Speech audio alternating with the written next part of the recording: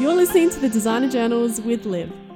And I have to say, when I started Roussos, we were Anna Roussos, and I thought it was just going to be me. I remember actually saying to my husband George, "Don't worry, just be me, bit of flexibility, all will be good. Just be working just in construction, And within 6 months we had our first employee, and then quite quickly we had 5, and now we have 11. Hey guys, welcome to the podcast this week, and thank you for tuning in. I hope everyone is having a good last couple of weeks leading into Christmas. It is getting very close now. The holidays are just on the other side of the hill. So this week, I've had a huge dose of inspo this week, with the highlight being the event I went to just yesterday, with the Committee for Adelaide Emerging Leaders Boardroom Series. So Hamish Charlie have sponsored me to participate in this program, which I learned that this boardroom series was a group specifically for the under 30s bracket. So putting us like-minded emerging individuals in the same room, all from different organisations and work industries, but still within the property and construction realm. So I think this is awesome, because if you're in an organisation that isn't super huge, you might not have a group of people around you that are the same age as you. I know for my husband Kieran, he's been the only one of his kind at many of his workplaces, being a young person. And even though age is just a number and it's not something to define yourself by, but there is something different about connecting with people who are on a similar journey to you, which is career growth. So I find that your conversations then become about what you're doing now and looking into the future, as opposed to talking about what you have already done. So I think it's just another relatable perspective that quickly gives a sense of belonging, I think, when you're in the same room. So the event was a breakfast, and they brought in a special guest, Darren Hicks, who is a gold medal winning Paralympian, and it was such an inspiring morning. There's not enough time to go through everything that he's done and what he shared with us at the event, but to sum it up in one line, if you haven't heard of him, he was a truck driver involved in a tragic accident on the freeway here in Adelaide back in 2014. And as a result of the accident, he lost his leg. He then went on to become a cycling champ, and he rides with one leg. He doesn't use his prosthetic leg. And he's gone on to smash world records and win gold at the Tokyo Paralympics, just gone. So there was about 30 of us in the room, and it was an intimate setup. No one had a mic. We were just chatting to each other in the room with some breakfast. And go look up his story, and he's got a video of his story up on YouTube as well, which I'll link in the show notes.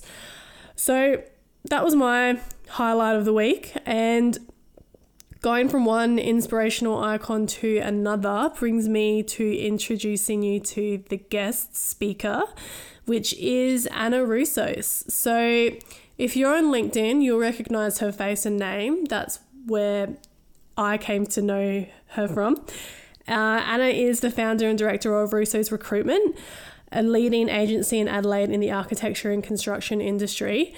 Anna is on the Diversity and Inclusion Committee with Property Councils of Australia, and she ran an event for the 500 Women in Property program, which I have been a participant of this year, and that was on personal branding. So when I found out she was organising that, I emailed her and told her about my podcast and how I'd love to chat to her. And her brand manager, Maddie, replied to me on Anna's behalf, accepting the invite to catch up.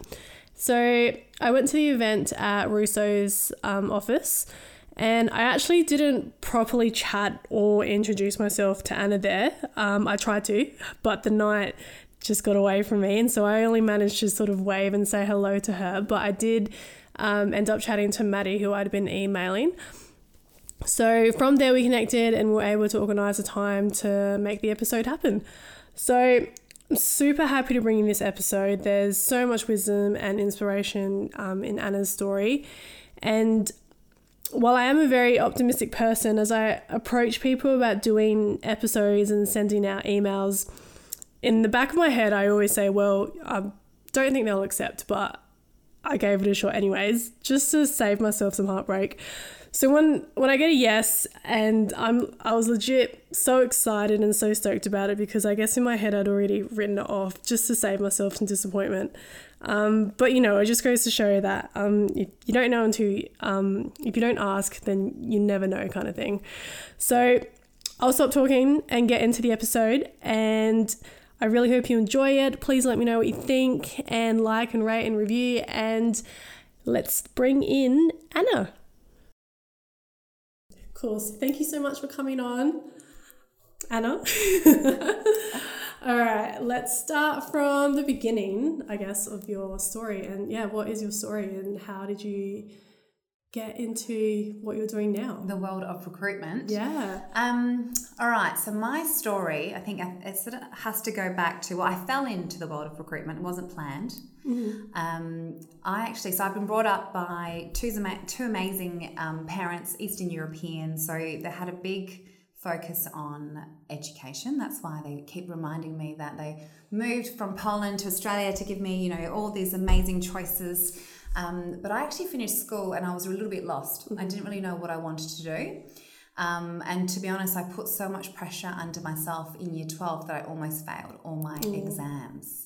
So I got my results and my parents were like, what has happened? Had you previously been getting good grades and everything? So back then it was called, I think it was PES. I can't remember. This is over 20 years ago now. But I chose subjects that were 50% weighted on, exam, and 50% on all your assignments throughout the year. And so throughout the year, I was actually doing really well. And it came to exams and I just completely choked. It was like I had a blank, not knowing what the answers were. So I did maths, science, like biology, chemistry. So it wasn't great. So my parents were freaking out. So I did actually end up getting into, I wanted to do law. And I don't know really why I wanted to do law. I think my English teacher always said that I could sell ice to Eskimos. She always used to say to me, she goes, if Anna could actually write like she presents, she's going to be an amazing lawyer. So I had this thing in my head about being, doing law. Mm-hmm. And so I enrolled to do science, like a dual degree, science and law at Adelaide University. So I didn't get into law. There was still an opportunity for me to do Bachelor of Science, but realistically I was like, chemistry, biology, I'm not too sure. So I actually went to Europe and I played tennis. So I was quite a full-on tennis player. So I decided to take the year off, and for 6 months I travelled Europe, mainly France, playing tennis. And that was amazing. Yeah. And, if I think back now, I was, 17, 18. So it was pretty scary, but I really, I think I manipulated my parents really. But I pushed for it and I went and did that, and I loved to travel. And then I came back and I was still a little bit unsure about what I wanted to do in my career. So I went and got a retail job. Mm-hmm. I was always a hard worker, but I very much believed that I needed to do something that I was excited about, and I just didn't know what that looked like. So in my parents' eyes, I was pretty much a failure, I reckon. And then I actually decided to do a little bit more travel, and I went to the UK. And in the UK, recruitment agencies were quite common. While yet, 20 years ago here in South Australia, there was only a couple. Mm-hmm. And so I registered at a company called Hayes Montrose. And they actually said to me, would you be interested in doing a traineeship as a recruitment consultant? And I was like, well, I need a job. Mm-hmm. So I said yes. So I got paid £10,000, which wasn't a lot of money. But I was exposed to recruitment. And that when I started doing trades and labour recruitment, and that was in itself quite scary because there was no training. It was literally go find a construction site, go find the site manager, and just ask if he needs a chippy or a sparky, and off I went in a foreign country trying to find construction sites. It sounds a little bit like you got a sales pitch. I can try and convince them. I worked out the best way to get work was just to bring jam donuts. Food. So 21-year-old. Yep. No women out on site. So it was quite scary. And did you get knocked back? No, they were actually, they were really sweet. They might look scary, but they were really helpful. Mm-hmm. And I just tried to find a way to build a relationship with them. And look, it was pretty much, they would then call me and go, hey, Anna, we haven't seen you for a little while. Where are the jam donuts? But it did a treat. Then I came back. So I was there for about 18 months, came back to Adelaide. stayed working in recruitment. But when I actually came back to South Australia, I was actually positioned to go into administration recruitment. And I didn't do that too long, only because I just didn't feel like it was me. I don't know what it was. I just didn't feel like I was really connecting with the individuals as much as what I felt like I was in construction. My dad back in Poland was a residential builder, and so we've always been renovating homes. So I think that was just felt very natural for me to sort of be in that space. So as soon as an opportunity came on to do construction recruitment, I was like, I want that job. Like, give it to me. I actually got pushed back to start with. I got told that I'm too polished to do construction recruitment. And I think I was probably one of the first female recruiters in Adelaide who did that white collar, so technical style construction. But I think I actually said I would resign if I didn't get the opportunity, so they had to give it to me. So now I look at it now. It's I've been working in recruitment for 20 years, focusing on construction. With that, also design, so engineering, architecture, property development, and Roussos has been up and running now for 5.5 years. Awesome. So a really interesting journey. And the interesting thing about it now is that I am a director. I've got a great team of 11 people. I've never done a degree. Yeah, right. So and so much as I probably encourage my children to focus on their education. Do as I say. Yeah, I think what led me to success was my values that my parents installed, and it was around working hard and being trustworthy and respectful, and and I've just kept that constantly, and my focus has always been, and even to now when I grow my business, is about the candidate or the client, not what I need, what I need to get from working with someone. It's about what do they need, what success looks like for them. Because if I do that right, everything else will be okay. So I think that's really what working in the passionate field does. It changes the way that you approach things. Because like you said, it's not about what you're getting out of it. That's just a byproduct of doing a good job. Yeah. So no, love it. So 20 years on, I still get excited, and I still have a little dance when where we help someone and get their dream job. Love it. And so did you, while you were in the early days working in recruitment in the construction industry, when did you think about going out on your own and starting something up yourself? Look, I think there was a couple of times. I did try going out on my own when I was 27. Probably the wrong time for me to do that. I had a baby who was 4 months old.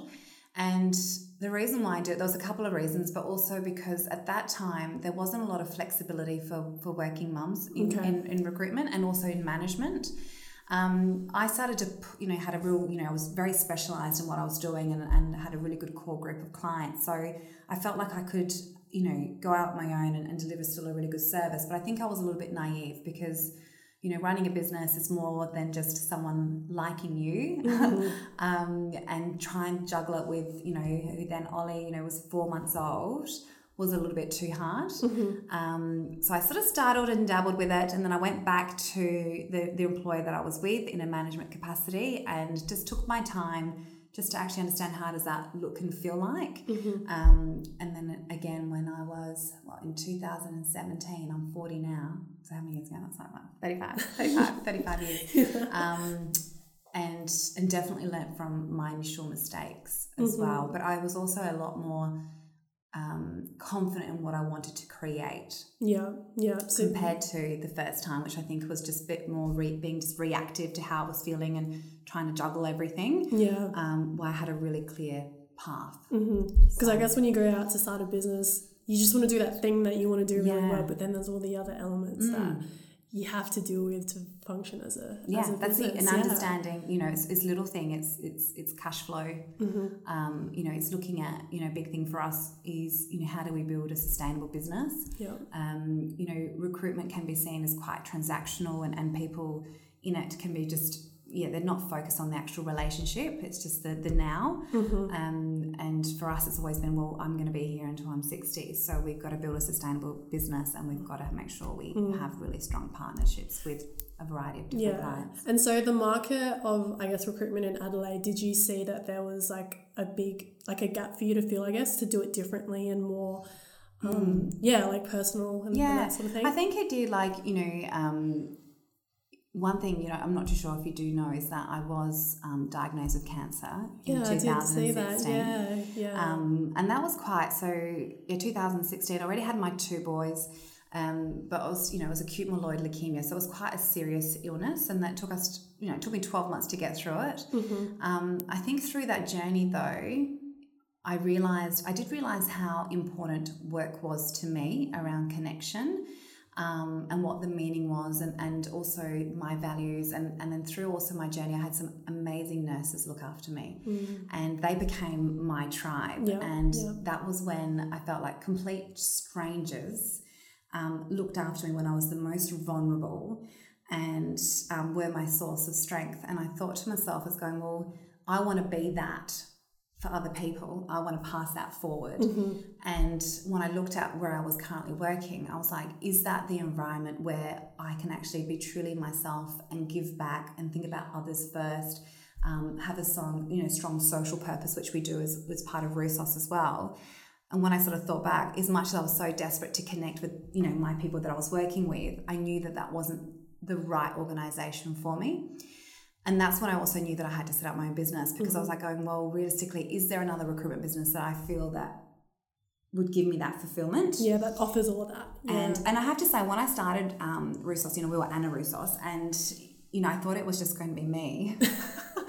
I remember actually saying to my husband, George, don't worry, it's just be me, bit of flexibility, all will be good, just be working just in construction, and, within 6 months we had our first employee, and then quite quickly we had 5, and now we have 11. But I do feel that South Australia really do, Adelaide support local businesses. And they want to partner with businesses that are honest, and and I think who actually deliver substance, and so in saying that, and they don't want that transaction, they do want that relationship. And for us, we go in and we look at, I love growing business. I clearly have a little bit of an entrepreneurial heart and brain, so for me now, having my own business and going, well, do you know what, it's bloody hard to grow a business. And then to attract, to have a successful business, you have to have the right people in it. You have to know how to retain these people. You have to provide a fantastic culture.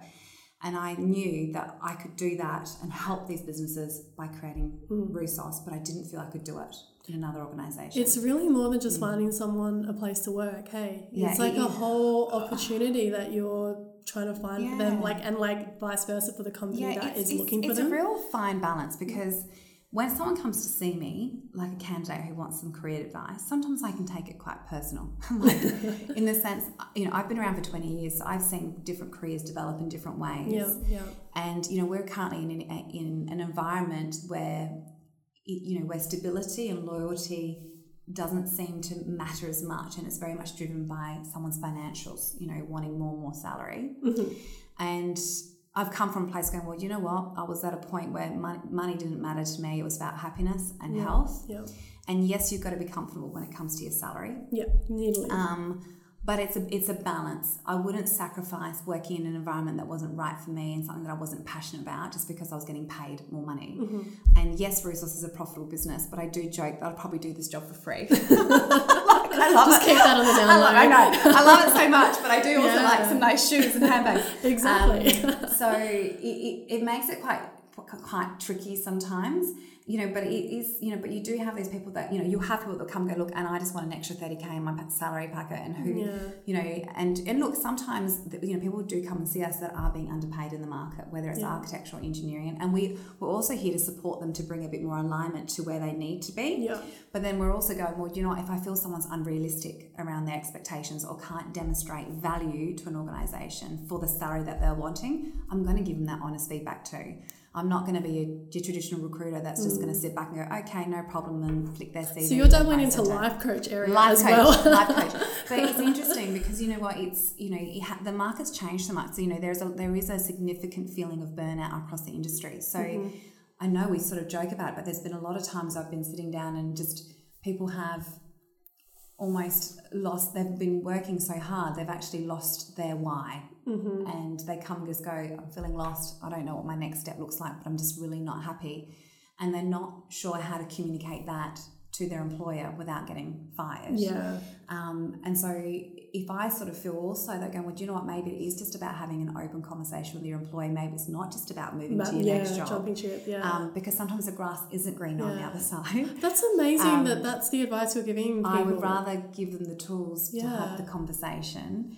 And look, sometimes they'll have the conversation and they'll go, like I'll use an example. There was someone in architecture, was working in quite a large architectural studio here in South Australia, and loved her team, loved the project she was working on, but she was so burnt out, this is someone who's in late 20s, that she felt she must be failing. Because she was like, obviously I'm not coping, or I'm just not capable to work in the 40-hour working week because I'm doing all this. But it's actually going, well, no, what's happening is, one, you need to put your hand up and actually say you're working 60 hours when you should be doing 40, maybe tops 45. But she also had to, I said to her, you need to acknowledge that we're working in an environment that a lot of architectural studios are talent short.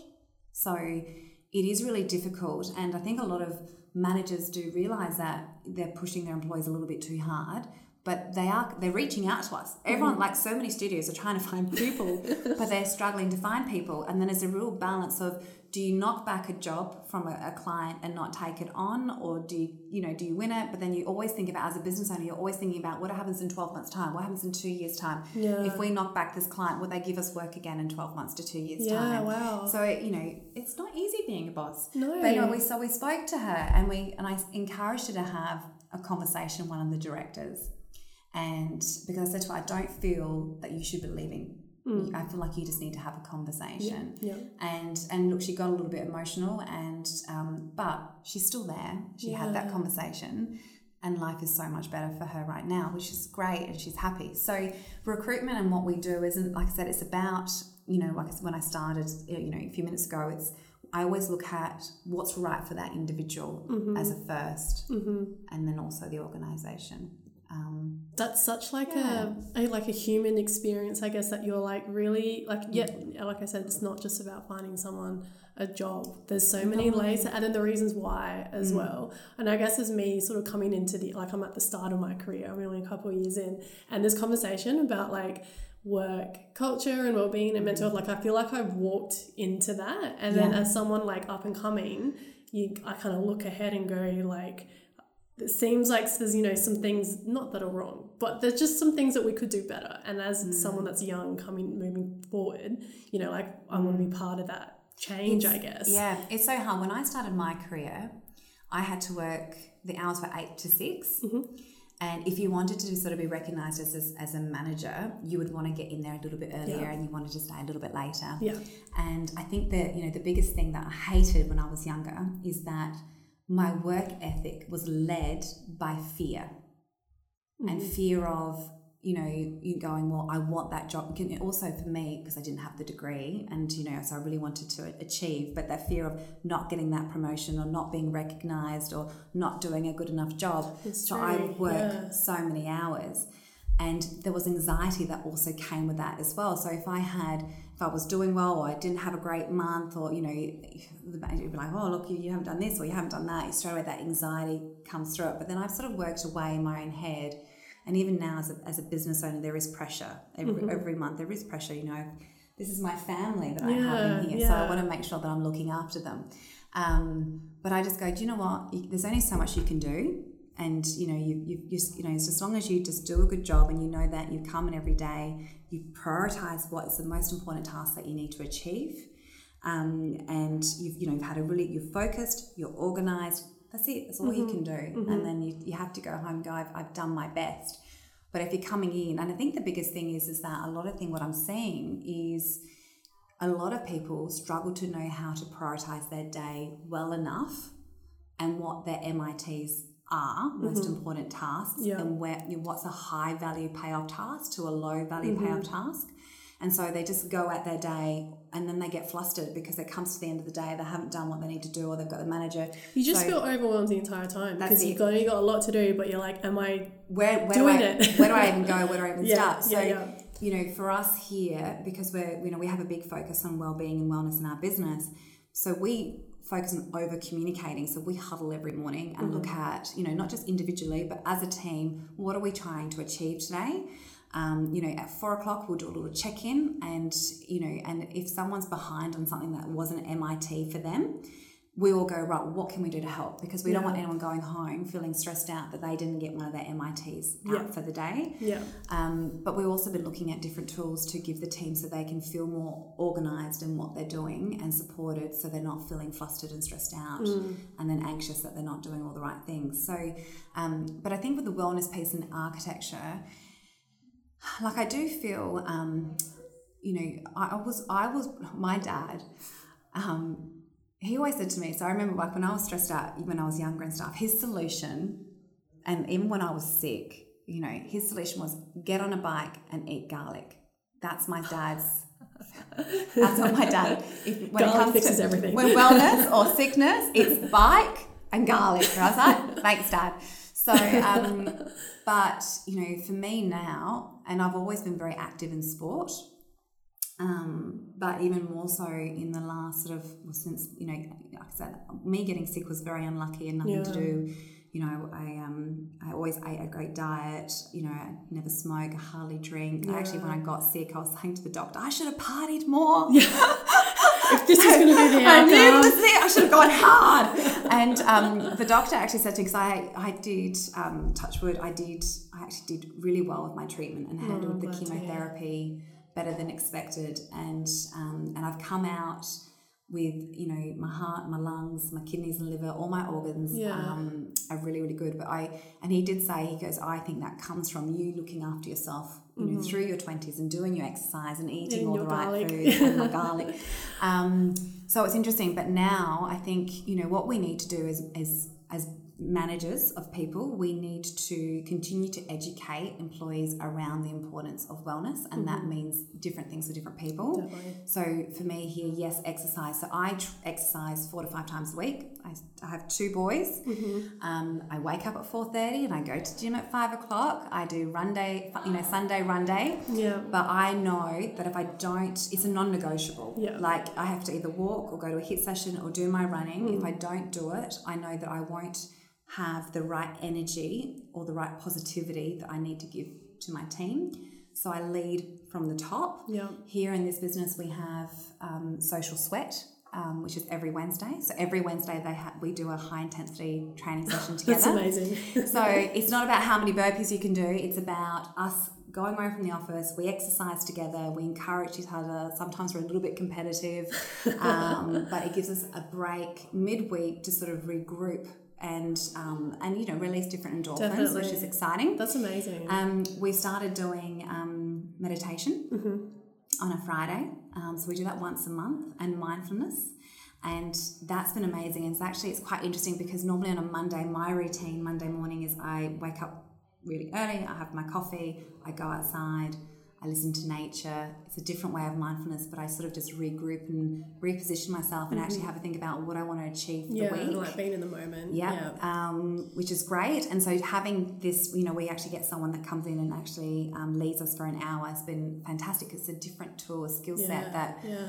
Even just being still for that time, right? Amazing. Like it does wonders. Like you feel like you're doing nothing, but you're doing so much. So it's, you know, so I think the key thing is that managers need to understand that, you know, people don't perform at their best beyond a certain amount of hours. Yeah, definitely. So that's difficult. Yeah.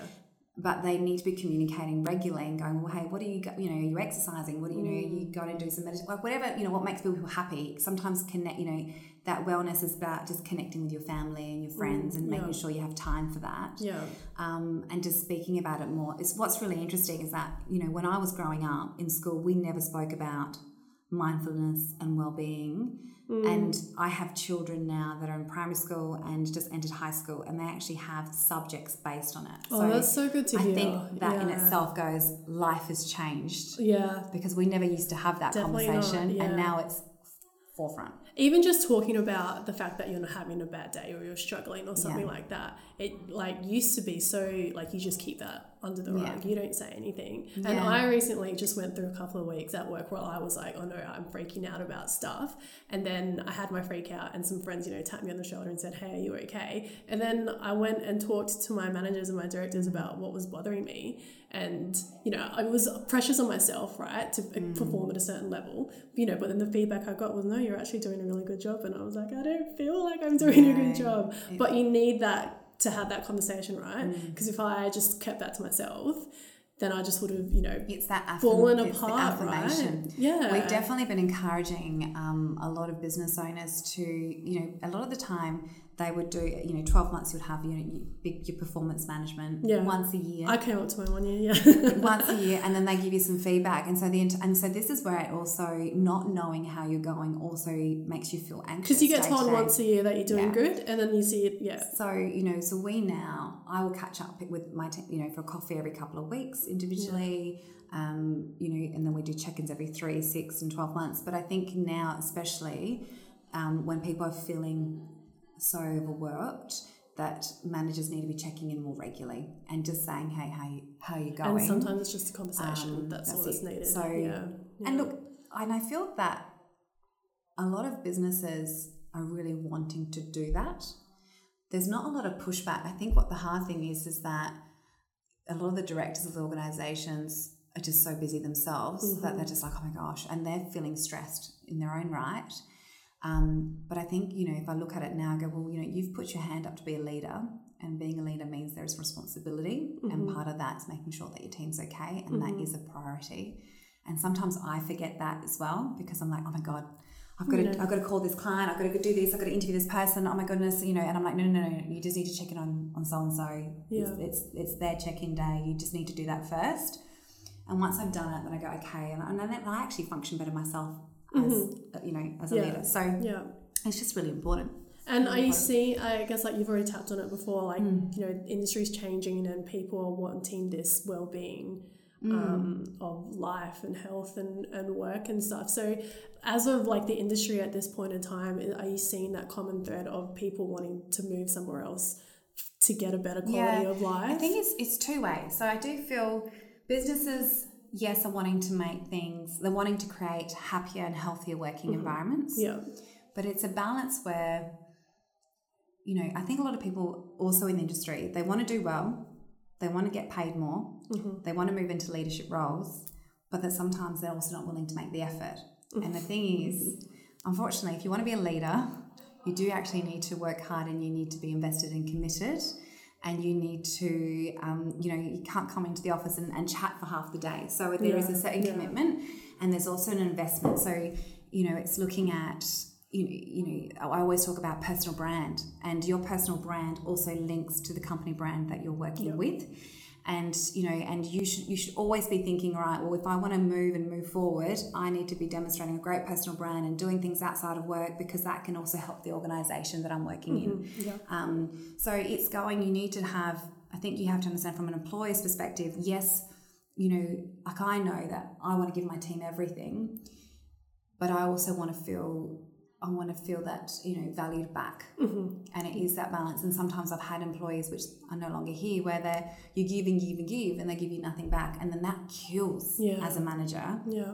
Because you're like, oh my God, I'm trying. I'm doing this, I'm doing this, and I'm doing that. What else do you want? Yeah. So it's just making sure I'm being realistic that if you're looking, I just want to come in and actually just I've got so much stuff going outside of work, and I just need to come in and do my job. Great. Do that. Get paid, what you feel is the value, but then don't go knocking on the door saying, I want an extra $20,000 and I want this and I want this, when you're actually not willing to put that investment into the organisation. It's being honest with yourself, isn't it? So do you really think that that's something you're adding to the table? It. Yeah. And I think it's also a lot of people put this whole, and look, I did the same. I look back and before I got sick, literally a month before I got diagnosed, that whole year I was pushing to get a senior management title, and that for me was like everything. I was like, I need this, and it just I became obsessed with getting this title. Yeah.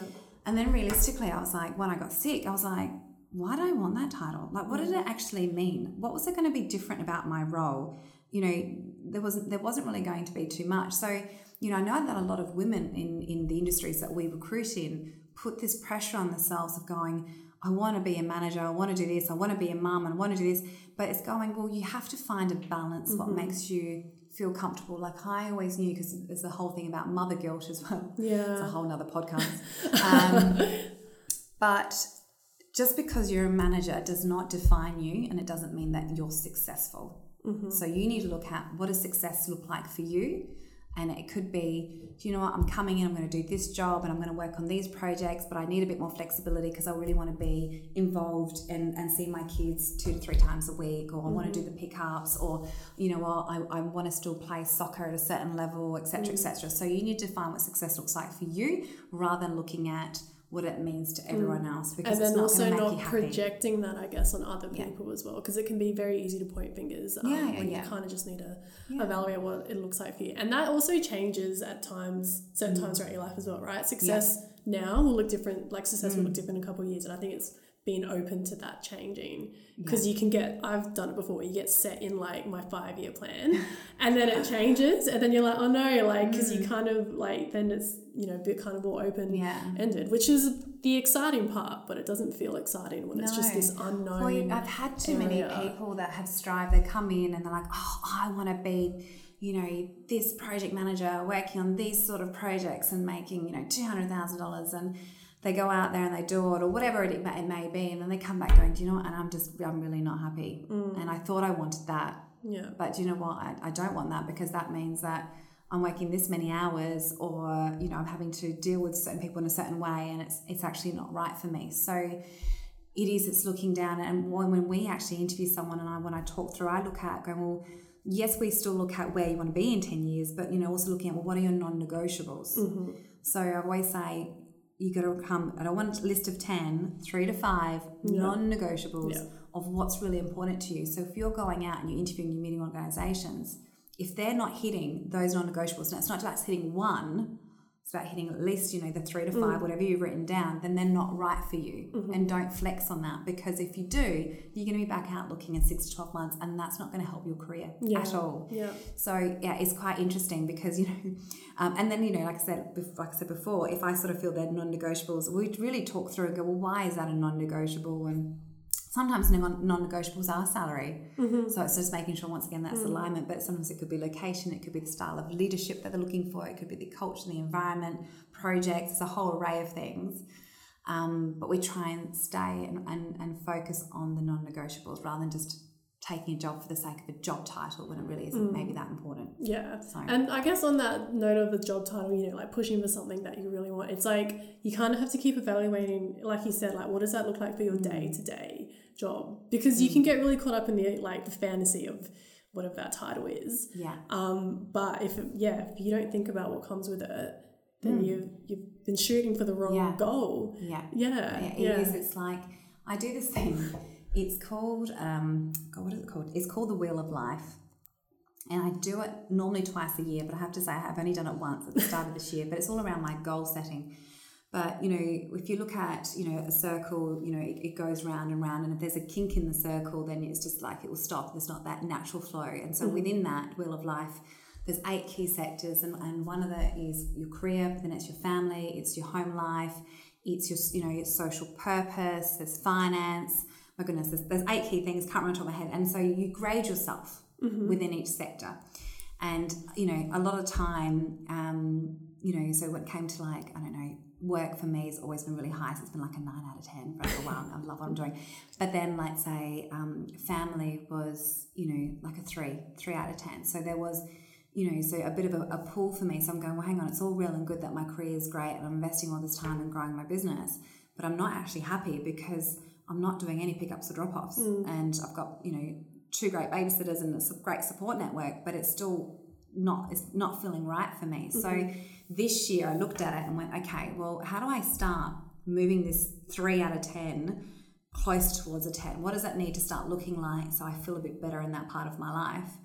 And so I put together, you know, realistic goals of what I feel I can achieve. So, you know, for me it was, you know, I will take them one day to their soccer practice, or I will do something else. And it's now meant that, hey, I'm feeling like a 7 out of 10. So there's less of a cog in that wheel. But I do that for all portions of my life, just to make sure that everything is aligned. Because even if you're doing amazing things in your career, but it means you're not seeing your family, you're not exercising, you know what, you're making great money, but you're not saving it. It's going to stress you out. Like, I've hit 40, so I've gone and seen a financial advisor. I have to say, I think my finance cog was 6 out of 10 because I was like, I don't know what I'm doing. Like, you know, what's the point working hard if you don't actually know what you're doing with your money and making sure you're saving right for your retirement? So that changes. You won't feel that in your 20s and 30s. As soon as you hit the 4, you start going, okay, and you start thinking about this. So, it's quite interesting. So that sort of comes back down to it's going, yes, your career is really important and it fills me up completely. But there are other key parts of your life that also define you just as much as your career. So you need to make sure that every single cog is aligned. I love talking about that stuff because I'm seeing or have seen the typical sovereign architect behaviour of like that's like the goal of what you have to get. That's where you get to. And I'm just like, no, that doesn't look right at all. And that is changing. And I'm starting to realise that it's this understanding that we are all human beings made up of multiple facets, and work is like where we all connect and how we all meet each other, but then there's all these other parts to us that are important and also are what form our networks in the industry as well, right? We're very like network based in this industry. We work with so many different types of people, right? That's how we get these big projects offline. So, you know, success doesn't mean giving up on everything else. No, and you're also very creative people. Yeah. So you get, you know, that outlet from so many different things as well. And it counts. Like, it, you know, you might feel like you're not working, but you're working on yourself. So that means when you come into work the next day, you're going to be a better, of service to everyone else around you. Yeah. But I think, you know, with everyone, you know, something that I really encourage and is part of our core values in our business is having a growth mindset. I think that's a key thing to always...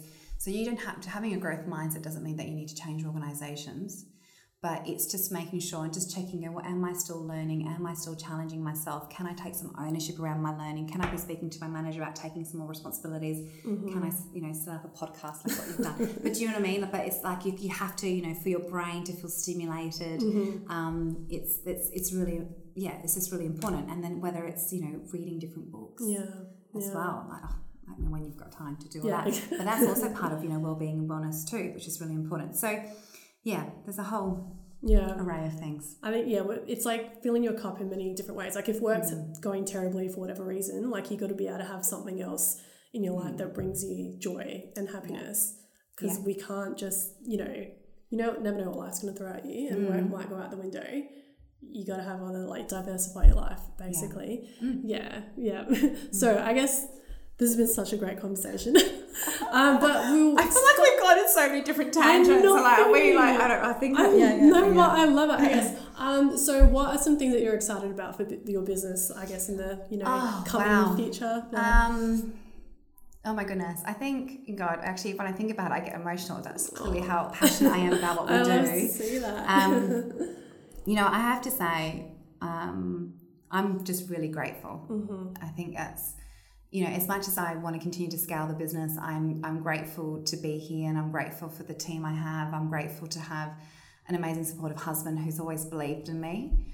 And I'm grateful to my clients that they keep entrusting us with, you know, helping them source people for their own business, which I know is such a privilege. So I want us to continue focus on doing a great job. You know, that's the big thing, is like we've grown organically. We're just focusing on our principles and delivering the best service that we can, and a really honest service. And it's meant that we have just naturally beautifully grown. And that's what we want to continue to do. So look, you know, yes, do I want to scale interstate? Yes. But I will only do it when I feel it's right. You know, the team here, a lot of them haven't come from recruitment previously, so we've trained and developed all our staff. Some of them have got HR degrees. But we just wanted to to recruit people with the right values. Do you have a specific, I guess, way that you find people? And initially I actually thought... I'm interested to know. I know. I'm a bit cuckoo. But I thought I found out that I thought I nailed it. I was like, I got it now. I said, right, I know someone will be successful if their parents ran a business. right? That's really weird. But you know what? Because when I'm coming into a small business, like when we first started, I mean, I still answer the phone. Like, we're a small, I don't want to say family business, but we are a small business. And so systems and processes are a little bit different than working into an international recruitment giant. Yeah.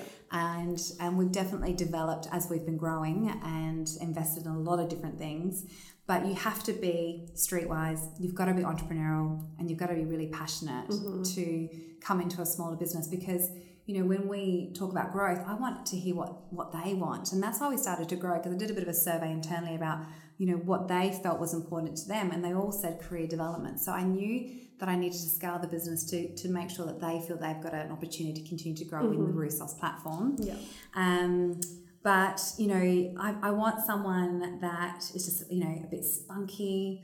I love it when they ask me more questions than I ask them. I love a bit of attitude, sassiness. But, in the end, they've got to be humble, and they've got to be great listeners, and they want to have a natural want to help people at the same time. Yeah. So expectations aren't high at all. Just tick all these boxes. So, yeah. But,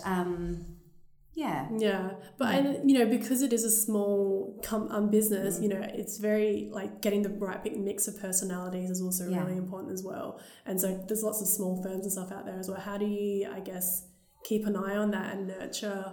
I think it was probably one of the hardest things to start with for me to actually, because when you first start, you question what you're doing a little bit, in the sense of, I know I'm good at what I do, but I never had formal traineeship in being a manager, so I've learnt on the job. The business that I came from was very much KPI led, and so it wasn't really, I didn't feel like there was a leadership style. It was just make sure that your team are performing based on these sort of figures, and that I don't see as true management. So I probably made a few mistakes in the sense of, I did make some hiring decisions that probably weren't quite right and aligned to the business values, but I think I was still defining what are those values and what's really important to me and where do I want this business to grow. So I think once I nailed that and let my ego go a little bit as well, because when you're reacting, just going, I need someone, we're busy, sometimes you can get it wrong. And so I said, no, just take it back. Take a bit more time, make sure there is that right alignment of values. I'm really focused on what those values are now to make sure. We're still going to get it wrong. And recruitment's not for everyone either. It's a really fast-paced industry, and at the moment especially, almost scared to look at my phone because the amount of businesses that are calling saying, hey, have you got someone, where are you at, where are you at? I'm like, you can see it out there. I'm trying. But you can't, if people are happy, they're happy. You can't, you don't want to be pulling them out of a job just for the sake of it because they're going to get an extra 20k. There's got to be a real reason for them to move that pushes them forward in their career development, rather than just them jumping for purely a salary increase. So I think it definitely was a challenge, and you've got to display trust and confidence in your team, and I'm very fortunate that I've got a couple here who've pretty much been with me from the start. We joke that they're originals, but they're like sisters. Yeah. I do want to diversify. We do need more boys, and I have tried. Just want to put that out there. I have tried to recruit boys, but it's always the best fit for the job. But yeah, so I think it's really cool to just see like a big, powerful group of women. In a male-dominated industry. I know. It's heart and soul, right? Yeah. It's just really like comforting to see. It is good. Yeah, it is good. But yeah, we would still love to diversify. Just putting it out there. Just putting it out there. Any gentleman who would like to join Roussos, please feel free to send an application. I think they're almost scared now because there's just so many of us. But that's okay. We'll get there. Yeah. You seem just so like fearless in your approach to like, you're just sort of like, you jump right in and try anything kind of. Look, I have to say, like, I'll be really blunt with you, Olivia. I beat cancer, and I was told that I only had a 33% chance of getting through. Oh my gosh. So when you hear that, and it's like 33% chance, and I had to, I still remember when they told me that news. I couldn't even look at the doctor in the eye. I was like, oh my God, like what the hell? Like I felt, the thing is what was hard, I didn't actually feel sick at the time. And it's like I said, it's another story in itself, but I didn't feel sick. So when they were telling me all these statistics, I was like, you've got this wrong. Yeah. You've got someone else's bloods. This isn't mine. But then I went into, so I sort of, I remember I cried all night and then my husband and I went into battle. We're like, right, okay, but I've still got a 33% chance of getting through this. So I'm going to beat the odds. Yeah. And we put game face on and we went hard and we did everything we could to give me the best chance of getting through. And that also meant massive sacrifices of not seeing my children, because I didn't have, when I was going through my chemo, I didn't have an immunity. And so, my youngest was 15 months old, so they can't tell you if they got a cold. And so a lot of the time, leukemia, you don't actually die from the cancer, you die from a secondary infection because you've got no immune system. So a lot of the time you can get pneumonia and other things. So you're in an isolated room and very limited visitors. The nurses would come in, they'd always wear masks like COVID days. So I was well prepped for that. But I chose to not see my kids whilst I was in hospital, even though it broke my heart, because I just knew, well, you know what, it's about mummy getting through. And as much as Sebi may want to cuddle, if, I know that he'd rather cuddle with mum years to come. And, so that's what we did. So we made massive sacrifices, but I think going through that, I can beat anything. You've got perspective, hey? Yeah. So that's powerful. It's, and that's the thing is of life, you've got to go hard, because you know what, I was happy, everything felt great, and within a click of a finger, someone was telling me that it could be all gone within 6 weeks. And it was like, wow. So now that whole thing of being grateful, it's like I'm happy for everything. Sometimes I think my husband will get annoyed because I'm not empathetic at all. I'm so solution. He's like, this time, can you not think of a solution? Just let me talk about this. It's like, but we can fix this. I have a solution right now. Right now, let's go.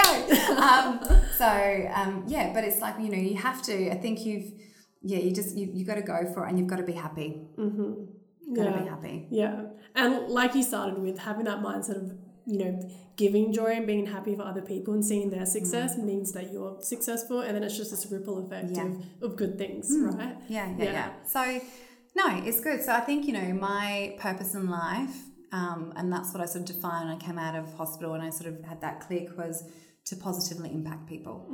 And, and so that's why I set up the business, and that's why we donate quite a bit to different charities, and we support a few different charities, not all in line with leukemia or anything like that. It's just wherever I sort of feel like there's a bit of a connection. And that's a big thing with the team, and it's what's ingrained in here. And if I sort of feel that people aren't doing the right thing by others, there's no place for that in the Roussos business at all. It's like... And, as much as it's hard always to bring amazing energy into the office, it's something that I say to them, as soon as you come through that lift, think about your energy, because, we want to positively impact each other as well as the people that we're working with. Yeah, definitely. So we always just sort of check in, and sometimes there'll be days I'll come in and I'm like, right, I'm a 1 out of 10. My kids have annoyed me today. I don't feel great. Need a coffee. But at least communication though, right? Yeah. And and it's interesting because they'll have a laugh, and and there'll be other times people go like, look, I'm a 3 out of 10. I didn't sleep well. It's like, okay, well, how can we support you today?